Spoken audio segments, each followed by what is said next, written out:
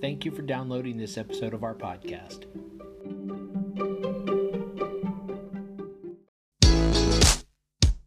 Hi, and welcome to the podcast for Solomon Staircase Masonic Lodge number 357, where we talk about all things related with Freemasonry, including Hermetic teachings, philosophy, reason, spirituality, and much more.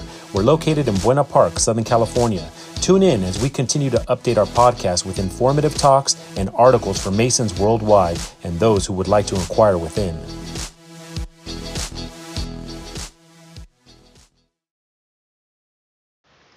The following article is from the October 1998 Scottish Rite Journal of Freemasonry.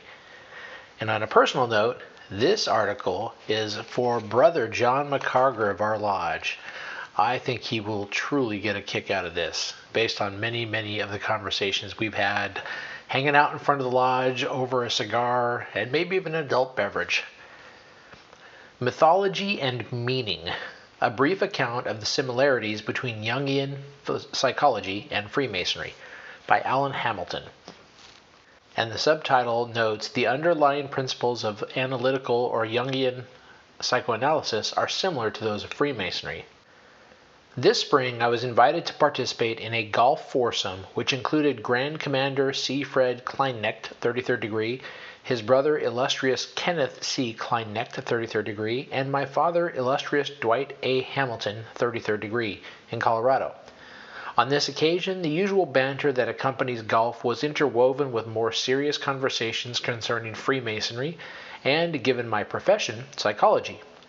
The discussions between the Grand Commander and myself began to reveal that we share a similar commitment to the world and to humanity, even though the venues through which we have chosen to pursue these commitments are different. I am not a member of Masonic Lodge, but rather a psychologist who specializes in Jungian psychoanalysis. Although my understanding of Freemasonry is limited, in this article I will give a brief account of how I understand the underlying principles of analytical or Jungian psychoanalysis to be similar to those of Freemasonry. Around the turn of the century, Sigmund Freud, the famous Viennese psychologist, developed the field of psychoanalysis on the premise that the primary motivations of all organisms, including human beings, are focused on maintaining a state of satisfaction or homeostasis, that is, a relatively stable state of equilibrium. Based on this reasoning, Freud arrived at the conclusion that the images and mythologies of all creeds and philosophies are essentially disguised wishes for eventual biological satisfaction or well-being that protect from the frustrations resulting from social and moral restraints. The equally famous Swiss psychologist Carl Jung, however, took issue with this agnostic perspective for Freud's, recognizing instead the implicit order that is manifest within the images and mythologies of formal faiths, past and present. In other words, Jung believed that most cultural forms of human expression, such as religion, architecture, art, literature, folklore, etc., are manifestations of organizing principles, what he termed archetypes. Jung believed that these primary patterns or principles, these archetypes, collectively represent the human psyche. These archetypal patterns underlie the process that constitute individual and social development. Consequently, Jung believed that we are all governed by an intrinsic desire for wholeness or completeness that represents an inherent human aspiration that he considered to be spiritual in nature. Jung's break from the empirical tenets established by Freud redefined psychology as the art of recognizing and facilitating fundamental changes throughout life, changes that are usually instigated first on a psychic level within the unconscious. It is often the case that the unconscious stirrings are at first felt consciously as feelings of dissatisfaction, depression, or anxiety. Yet sometimes these symptoms can be traced to an unconscious desire for further development, or what Jung termed individuation. The collective unconscious is Jung's term for what underlies and informs personal experience and leads one towards wholeness through experience of transformation. Implicit to Jung's psychology is the trust that life is not merely a random biological phenomenon, but rather an ordered and meaningful process. On this basis, the many difficult challenges we are confronted with throughout life, such as trauma, loss, anxiety, depression, despair, disease, etc., are integral, though difficult, aspects of the transformative operations of the human psyche. Oftentimes, we mistakenly perceive ourselves as victims of our symptoms and our suffering. Yet the same personal travail is central to most archetypal motifs and mythic patterns. The recognition of the mythic dimensions underlying our own personal experiences breaks down our narcissistic claims to the joys and suffering of life and unites us more genuinely within the process of being human. When we can learn to focus on the shared dynamics of being rather than the differentiating aspects of personality, empathy is truly possible.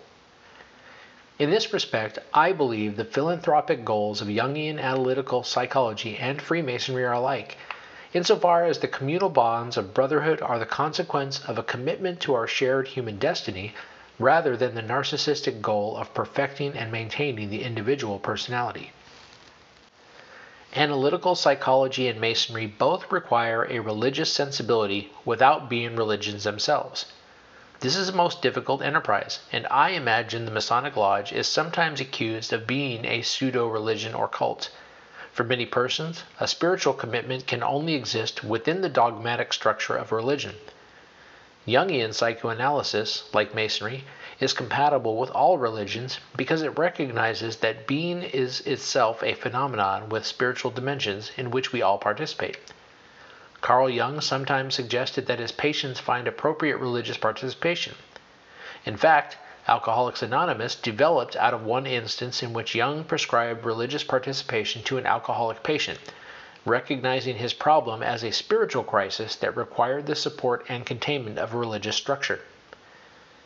Analytical psychology draws on many different cultural and faith traditions which illustrate the same transformative process of the human being. One of the most important archetypal motifs consistently found in all such mythologies and traditions is the archetype of the hero, who represents humankind's trials and transformative potential. These heroes teach us that development and transformation must involve death as well as rebirth. In my work, a familiarity with myths is important because myths offer a reference to the suffering of patients that may otherwise seem arbitrary. The same motifs that appear throughout world literature can be recognized in the personal accounts heard in the consulting room. Consequently, the goal of analysis is not merely towards the restructuring of destructive behavior or the alleviation of debilitating disorders. Rather, the function of analysis is to become more consciously aware of the initiatory processes that may underlie our symptoms. In other words, a symptom is not to be gotten rid of, but understood, and myths form a context for this type of understanding. As we approach the new millennium, one of the cultural symptoms we are experiencing is the breakdown of the sacred.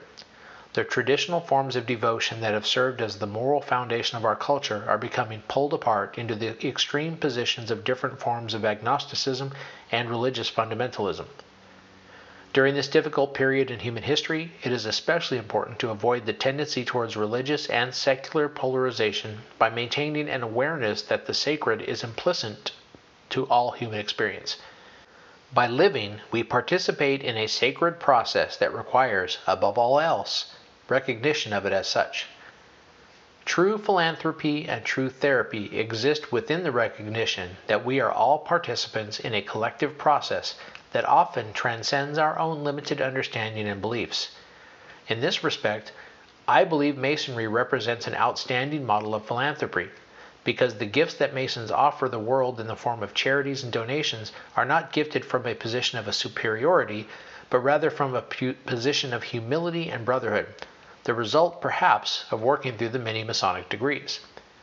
The therapeutic process is also an initiatory process. There are many stages or degrees through which the analyst and or patient must travel together. Ultimately, I imagine that Jungian analysis and Freemasonry aspire towards the same goal, of claiming the joys and sorrows of life and death as meaningful processes of being a whole human being, a claim from which true compassion springs.